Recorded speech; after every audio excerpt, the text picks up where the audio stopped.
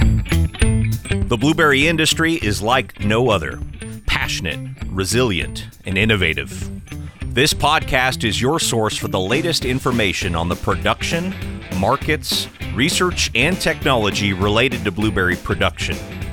This is the business of blueberries.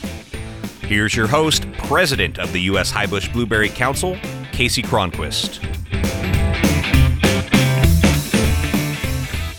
Well, welcome back, and thanks for joining us for this next episode of the Business of Blueberries. I'm here with my co-host and committee chair of the Innovation and Technology Committee, Rod Cook. Rod, one big area for technology continues to make a big impact on the blueberry industry is the mechanical harvester. It's a technology that is seen as having been a leap in our industry, but it's also been around for a long time. What are you hoping growers take away from this episode? As you said, Casey, they've been around a long time. In essence, we're dealing with the same sort of machine we had, in the 60s, for crying out loud. So what is new? Well, historically, machines were really designed for the process industry, for the frozen side of the deal. But because of labor, because of a lot of new technology, we're now seeing these things shift over into the fresh fruit harvesting.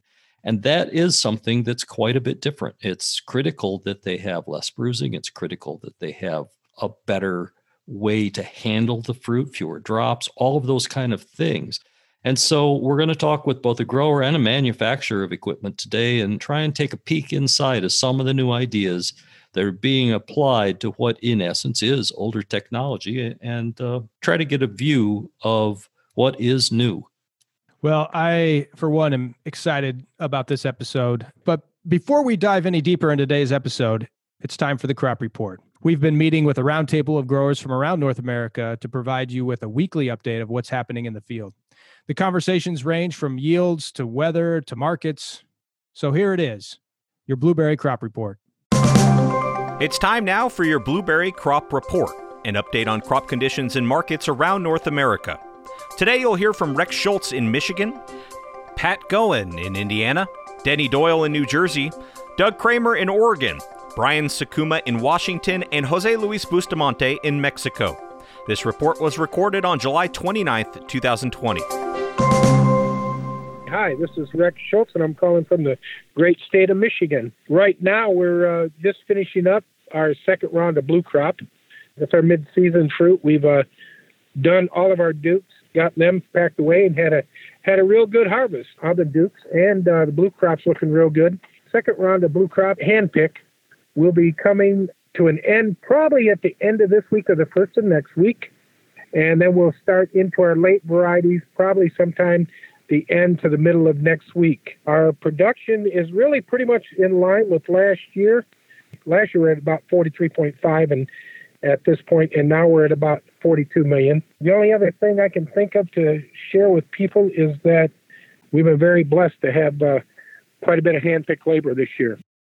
My name is Pat Goen. I'm a blueberry grower from Indiana. Indiana has certainly seen its share of challenges this year. What with a freeze that came in and took about half the crop on May 8th. And then we've had a lot of heat and humidity as well. So through the course of the summer, it's been rather challenging, but the U-pick and ready-pick business has been phenomenal. Most growers are not going to have a whole lot of cleanup left for the process market because the over-the-counter sales, the public have consumed most of what we've been able to grow. That is the positive side of things. Heat and dryness, we've experienced more hot days during the month of July, I think, than at any given point in the history of the month consecutively. So we've had those kinds of challenges, a lot of irrigating going on, trying to save what we have left. Fortunately, we managed to maintain quality throughout the season, which was a good thing. And we had no major issues of COVID or anything like that. Again, the growers basically did well with consumer marketing off the farm. Hi, I'm Denny Doyle from the state of New Jersey, and we are on the last lap of our production. We're cleaning up our mid-season varieties now, all with machine, and we're into our second round of fresh on our late variety. We've been experiencing hot weather, nothing new. We've been through this before, and we're going to get it done. A lot of our labor has moved on either to Maine for the wild crop and or to Michigan from our area. That they're the two spots that the labor moves to. So Jersey's on the downside, and we're gonna pass the ball off to Michigan and Washington and Oregon and all the good folks out there here real soon. This is Doug Kramer from Oregon, and we really appreciate Denny and New Jersey getting out of the market so that we have more areas to send our fruit to. That's always helpful. As we did it just for you, Doug. It was all about you. Absolutely. You've always been a really nice guy, Denny. So we have been experiencing hot weather probably the last 3 or 4 days. To combat the heat, we do have some overhead cooling, but we're moving through our mid-season varieties, starting to wrap up those mid-season varieties and move on to the later season. Yields have been both up and down this year. Kind of depends where you are and how things are going, but one advantage of lighter yields is we tend to have better quality. When we have those lighter yields, things are moving along really well here in Oregon. Doug, this is Denny. How's your market holding up over there? Not in price-wise, but in demand. Do you see a backup or do you see demand? No, in general terms, it's been a good marketing year for us, not because of you guys, but our friends up in BC have had problems. That's left the door open for us a little bit more. So we have had no backups of fruit in our cold storage. As soon as we can get them packed, we have buyers looking to take the fruit. So that part has worked out well for us. I wish it wasn't the case that one area's problems is another area's rewards, but more often than not, that happens in farming. Yeah, we in New Jersey, we had a good market, a good steady market all the way through, and even continuing to this day. So it's that's good news. BC is going to come out of this. They're going to be fine. Yeah, I think so too. Because of the COVID issues, we've had additional expenses, just like you guys have had this year. And so it's kind of nice to get a little bit more money for our fruit to cover some of those costs. This is Brian Sakuma from the great state of Washington. And like Doug, we're waiting for Oregon to get out of the way as we're a little bit behind them. We're in the middle or the last stages of harvesting Dukes, in the middle of Ricas, and almost starting our Drapers. Just north of us in Whatcom County, where the heat units are a little bit higher, they've already started their Drapers right now.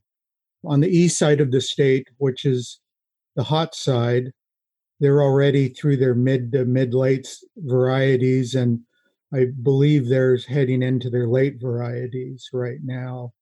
The big news for Washington is both in Western Washington and Eastern Washington, we're having a lot of hot weather. So that's all for Washington. Hi, everybody. This is Jose Luis Bustamante from Mexico.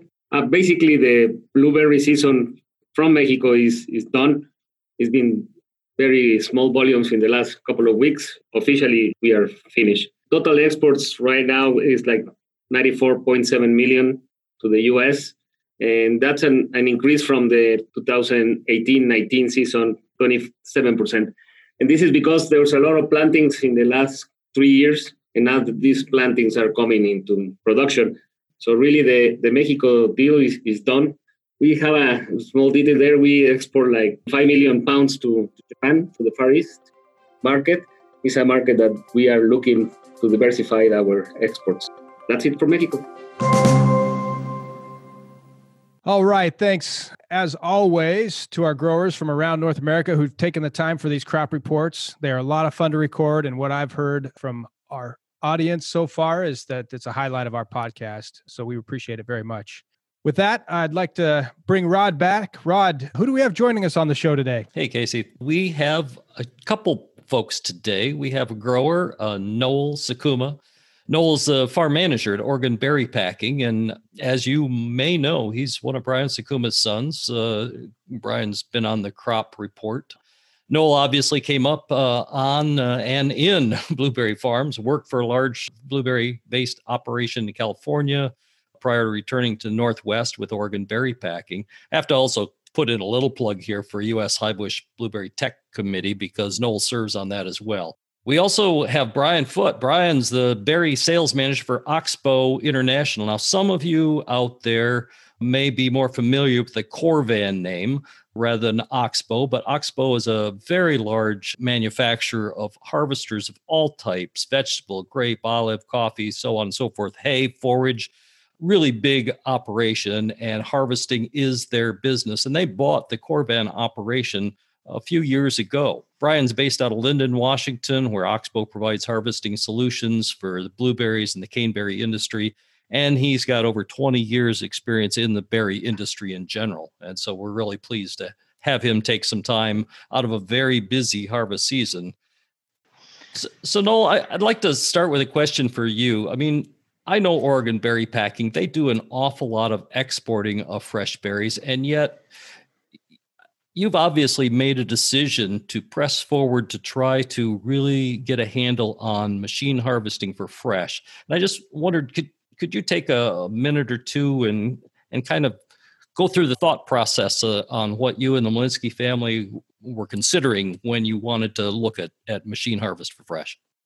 Yeah, so machine picking for fresh will not work for export for the time being. It's just, even when you do it the best possible way, there's still a little bit of bruising. And when you're putting fruit on a boat or an air, it doesn't quite cut it for the quality on that one.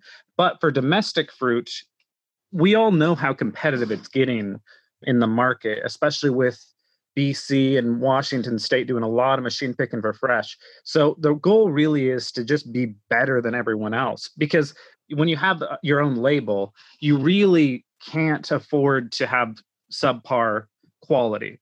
So what we've been doing is we've been really trying to do small scale trials in order to be absolutely sure our quality is good and not just put something that we know is going to, degrade in the marketplace. So unlike other people, where they might try to do large scale, we're trying to do very small scale, doing a lot of testing, very data driven. And once we're sure we have a really good quality product, then we're going to go a lot more large scale domestically. But even now, with all the money and investment we're putting into it, this is really a small scale trial with some of the best machinery in the world. And, once we feel really confident about that, we'll expand to our domestic markets. So there is really a big discrepancy with the export requiring just purely hand-picked fruit. Great. Brian, obviously, you also know Oregon Berry Packers, and you know that they have some really high-level requirements of their fruit. Clearly, that doesn't fit everybody, but talk a little bit about Oxbow and their commitment to trying to improve the fresh harvest specifically on this new. Is it a kit? I guess I should ask that question. Is this the fresh kit is what I've heard it referred to? Does that mean it fits your other machinery? Or can you talk a little bit about the changes that they're trialing at Oregon Berry Packing and several other farms? Yeah. So to start off, it is a kit. And so how we kind of got started with it in 2015, we were approached by the industry to participate in the SCRI grant.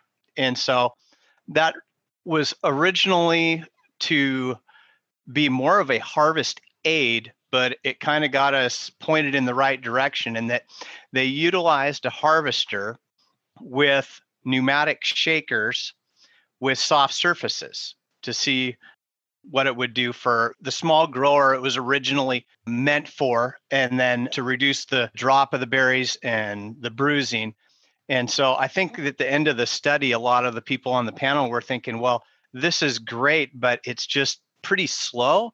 Could we incorporate a picking head into this? And so we did that, and then it kind of took off. The kit, you're able to use it in both our 7440 top loader and also the lower loader model 8040 as well. And so you're going to have the catcher plates, and then we looked at all the surrounding areas where a berry could possibly fall, and then we tried to basically create soft surfaces around that. Right.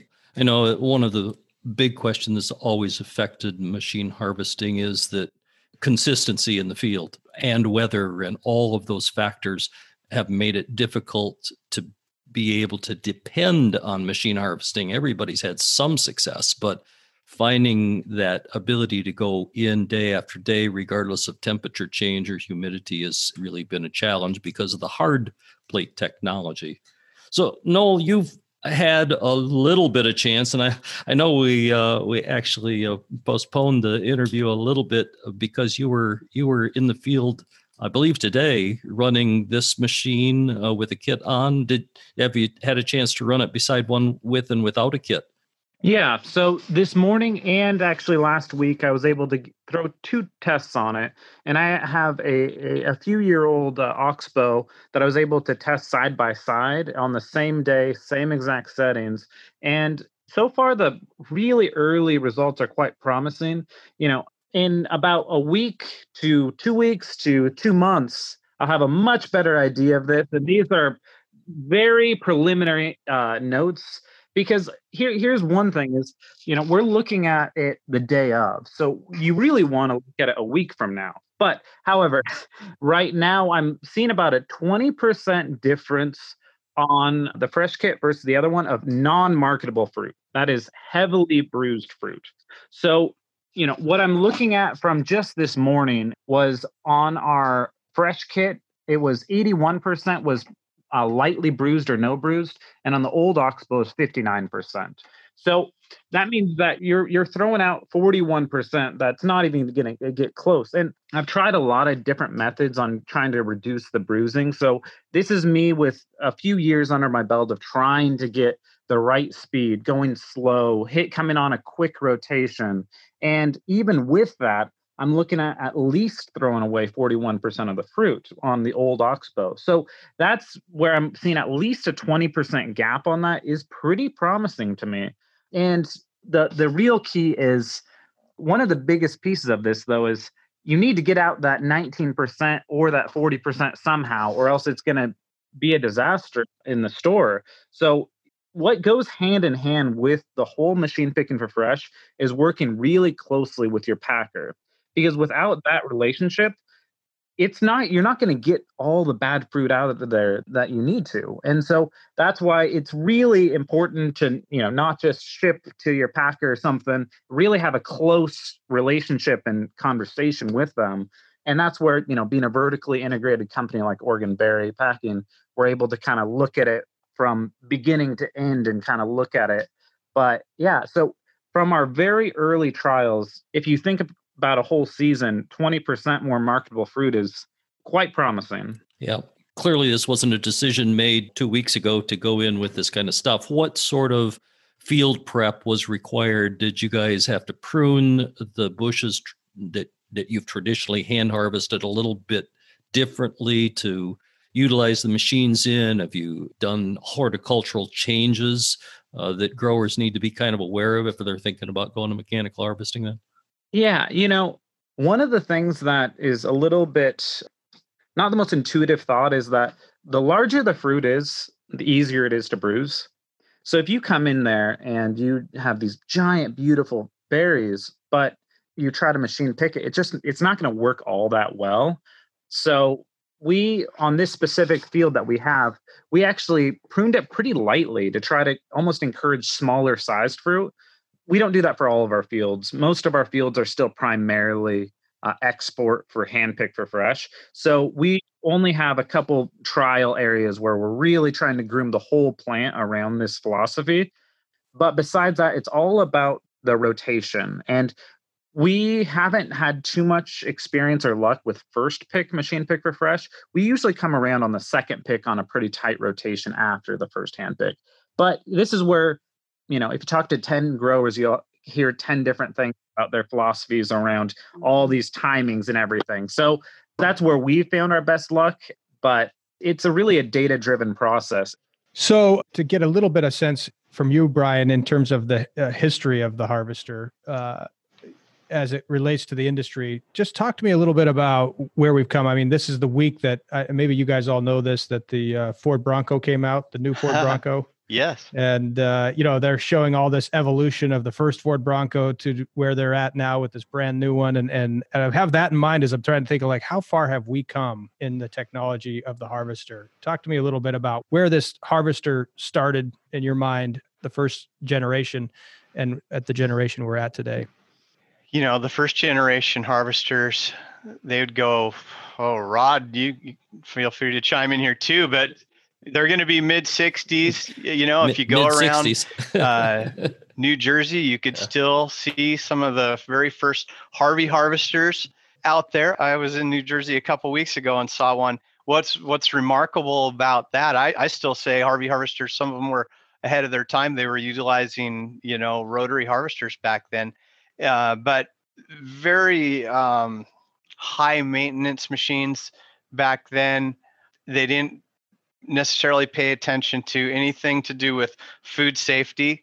And I'd say that's one of the big differences between, what we're looking at today with some of the harvesters that Oxbow's manufacturing from machines even 15, 20 years ago, that Noel's getting asked a lot of questions as a farm manager, food safety, what kind of oils you're using in the machines, safety for your workers, those kind of things. And we're applying that technology to the machines that we're offering today, that they're going to meet all the guidelines for safety, both for food safety and for worker safety. And then I think that this technology in particular is some of the most innovative thing that we've seen in the harvester world in the last 15 years in terms of what you could go in and do with the quality of fruit with this soft surface technology than we've seen in 20 years, I think. Yeah, I would agree. I was going to ask you, Brian, about the food safety quality. I mean, one of the historical problems with padding and all of that kind of stuff in the machines was really hard to find padding that both protected the fruit, but also was deemed food safe, was cleanable, and had good wear. It sounds like you've solved some of those issues then? Yeah, that's a really good point. Actually, on some of the very first trials that we did, we were trying different materials out to see what would work. And a couple of the ones that we tested initially didn't pass the mustard. And so we had to look at some different materials. And 2 years later, we've sent those off for antimicrobial testing and different things and gotten materials that have passed that. And so you really have to look at a lot of them to narrow them down to find one that kind of checks all those boxes that you're looking at. Right. So, Noel, I had a question for you with regard to, is the machine just simply being driven by labor issues, or is it beyond simply trying to, assist in the reduced labor market that's out there? For this farm, what we're really trying to do is we're trying to do a couple things. We have only a certain size crew, and we can only get over we only can get over X amount of acres. So if there are acres that we see ahead of time that we're not going to get to, we have two options. We can machine pick it for frozen, or we can machine pick it for fresh. And there's a big price discrepancy there on that one. So it's really seeing what potential there is 1 to 4 years out with as the technology improves, and seeing right now with a labor force that can be inconsistent, getting high quality fruit out of every acre. I would like to see 100% of what I do at some point in the 80% goes export and 20% is machine pick for fresh. Nothing's machine pick for frozen, and that would be a good business model. But until we can really get really confident with this technology, we're really trying to figure out which harvests fit into this model. Is it second pick Draper? Is it third pick Liberty? Is it Aurora? how is last call at Machine Pick Fresh? Until we are really confident that each variety on each rotation is a good fit for Machine Pick Fresh, that's the time when we're kind of doing these tests. And once we see, all right, this is the one, this is going to work well, then we'll bring it to, a little larger scale. So right now I'm trying to find which varieties, which picks, which rotations really can fit into a high quality pack. It's to try to create a program that can be resistant to labor issues. It can be cheaper than the alternative and has the best technology on the market. And as of right now, I do believe this is the best technology on the market. We've been looking for something like this. We've been asking around and asking if we could make this or if anybody else could make it. And last year, actually, before I understood that this was this far in development, I actually just took some fresh market materials, threw them on the side panels of my machine and tried to build my own because I didn't think the market was going to come up with something in the near future. So basically, I went through the process of making a piece of this myself until I realized, okay, somebody is finally building this, because it's not a really complicated concept. So it's a little surprising that it took 15 years to get to where we are, but I'm just happy that we're finally here. So here, Noel, I will give you a magic wand. So the future trends, what do you want to tell Brian you got to have in your next iteration of this stuff? Are you far enough along in looking at this over the last few years? Obviously, just looking and testing this year, but if you can wave your magic wand and have Brian do something to improve the machines in the future, what would you like to see him go to? What I'm really looking at is just the data and how can I get closer to that, hand pick bruising. And this is a very statistically significant and measurably different between the old machine and the fresh kit. But as the season progresses, I might be figuring out ways to, on the farm, increase, the change from the old one to the new one even more. But the reality is that if I could wave my wand, it'd be somehow to get that on par with that hand pick so we can ship it on a boat and let it last for 5 weeks on a boat. I'm looking at the fresh kit and I'm thinking, man, this is catching all the places that I can think of to reduce the bruising. So I'm not sure where that bruising is actually coming from. It must just be all the micro drops from here to there. And I don't know how you get rid of those. But if I can wave a magic wand, it'd be to turn it into a one drop and then that's it. But good luck trying to figure that one out. Brian's going to figure that out, right, Brian? I was going to say, it sounded like, Brian, you're getting that part figured out pretty. We're trying. My well. pen's writing all these down for you, Noel. But we have the same goal as you. At the end of the day is what we want to see, and been working on it for 5 years is, the goal is to match hand quality fruit. And as y'all know, we've seen just a tremendous planting in blueberries in North America and the world over the last decade or two. And how are we going to get all this harvested? And the availability of labor and food safety issues. And then in 2020, throw in COVID-19, there is a need out there for this product and this technology and to take it to the next level and the next level after that. And we've just been pecking away at this for 5 years, and we've really seen some great improvements the last 2 or 3 years. And we're really excited about the progress with this soft surface and the companies that we've been working with and the universities. And yeah, we're going to keep plugging away at it till we get it perfect. Brian, I know that in this great world of corporate secrets and things like that, you can't share a huge amount, but I mean, you've talked a little bit about going through now and looking at ways to eliminate drops. Is there any little peek insight on what Oxbow has planned for the future? I mean, anything you can share with us about what you guys see in the future? Yeah, because Oxbow is involved in so many different markets. We're involved with seed corn, and we make sprayers and potato machines in all these different markets. You're able to learn from engineers that are in our other markets, other parts of our company, of what they're doing there. And one thing that we're doing in other crops is yield mapping, GPS driven harvesters, basically mapping a field. The technology is there today to do it. We're just waiting for industry to say, we want to do that. And we understand what that technology costs to get there, but we see the benefit of it, especially on like the GPS driven stuff. And I think that that's something that the machines have auto steer right now, and it works pretty good. But I think that you could get sub 1 inch with some of these GPS systems out there, and that would further reduce the drop. You're not going to have tired drivers. Some things that we're doing in grapes is yield mapping. You could see where maybe you're going to have a deficiency in a certain part of your field is, and you'll be able to map it and look at it with software after the season and go, hey, these are some things that we could do on our farm to improve our overall yields. Well, this one, I think, turns to you, Noel. Just as you consider a grower like yourself, someone who's been growing for fresh, considering a harvester right now, you've been in their shoes. What advice would you give them as they're considering the road ahead in this business? The number one advice would be don't treat it like a frozen machine harvest. This has to be thought of entirely different.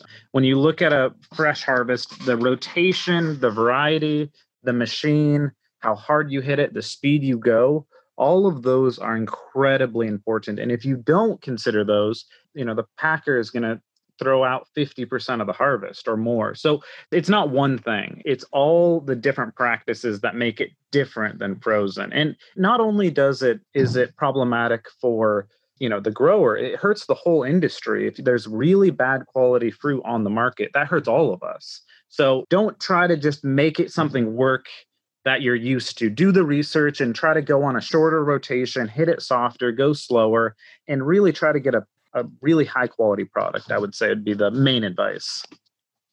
Awesome. All right. Well, I think that's it. Unless, Rod, you've got something else. No, I think that's great. I really appreciate your time, both Noel and Brian. Fantastic. Really, really nice to chat, and glad you were able to take the time. Thanks for the invitation. It was great to be a part of this, you guys.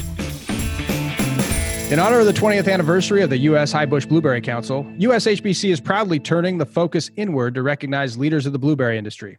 From growers to marketers, processors, and our suppliers, our industry is made up of extraordinary individuals and organizations who have advanced every link of the industry supply chain. To join us in this celebration, we invite you to nominate yourself or a fellow industry stakeholder for contributions made in the past 2 decades. Award nominations are due by August 21st. The winners will be announced during the NABC USHBC Conference and Expo on September 28th through October 1st. Learn more and enter at ushbc.org. Well, Rod, that was great. I really appreciated the chance to talk to Noel and Brian. They were fantastic guests, and I just curious your takeaways from this episode. I think the first thing that growers need to know is obviously machine harvesting is possible for fresh, but it's still a challenge. You've got to, you can't just buy a machine and go out there and expect to bring it in and put it in pints and ship it on. The technology that Oxbow specifically talked about, this fresh harvest kit, has been in progress for about 5 years. I think those are really the kind of things that we hope to see, trying to figure out how to move the needle and get better and better and more consistent. I think that's the one thing that we really need to work on with the industry and with manufacturers. We've got to find ways that we can consistently pick for fresh, because if you can't pick every day with that, then you still have to have labor available. If you have to have labor available, you can't rely on a machine, and it just doesn't make sense. So those are important things to do, and it does go hand in hand with the changes that we've seen in the industry, different varieties, the raised bed technology, the type of pruning we have to do, those kind of things. So these changes are incremental, word from our last conversation about the survey, but we can't have one area change without the others changing at the same time.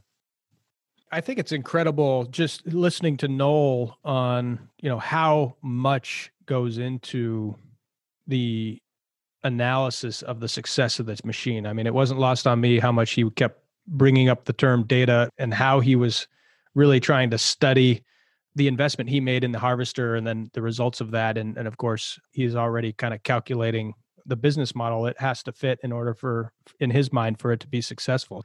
Yeah. One of the other takeaways, I think, Casey, is that whole area of food safety. So yes, you've got the horticultural issues, you've got the machine issues, you've got all of these changes, but it also has to be done with that backlight of food safety considerations. Finding soft materials. I mean, 20 years ago, we put padding inside of a harvester, but guess what? Couldn't be cleaned properly. It didn't wear properly, all those kind of things. So, I mean, there's even these, I guess you could say, technology within technology. So we had to get the right soft type of material that required new technology innovation before we could build a machine that would be capable of doing our harvesting. So you got, all these technologies sort of drive one another and build on the shoulders of one another. I agree. And I also think, it's this conversation that's top of mind for growers right now. We're facing some of this unprecedented circumstances. So food safety and, profitability. And, this is just going to be a really timely episode as we continue this series of technology. So if you found this episode insightful, I would just encourage you to share it with someone else in this industry. We're just getting started, as I said, with the series of these tech episodes for our podcast, and we would just really appreciate you helping spread the news that this is a resource for our industry and something that you can count on tuning into as we go forward from here. So just want to thank everyone for listening this week. We'll be back next week with more innovation, collaboration, family, and hard work right here on the Business of Blueberries.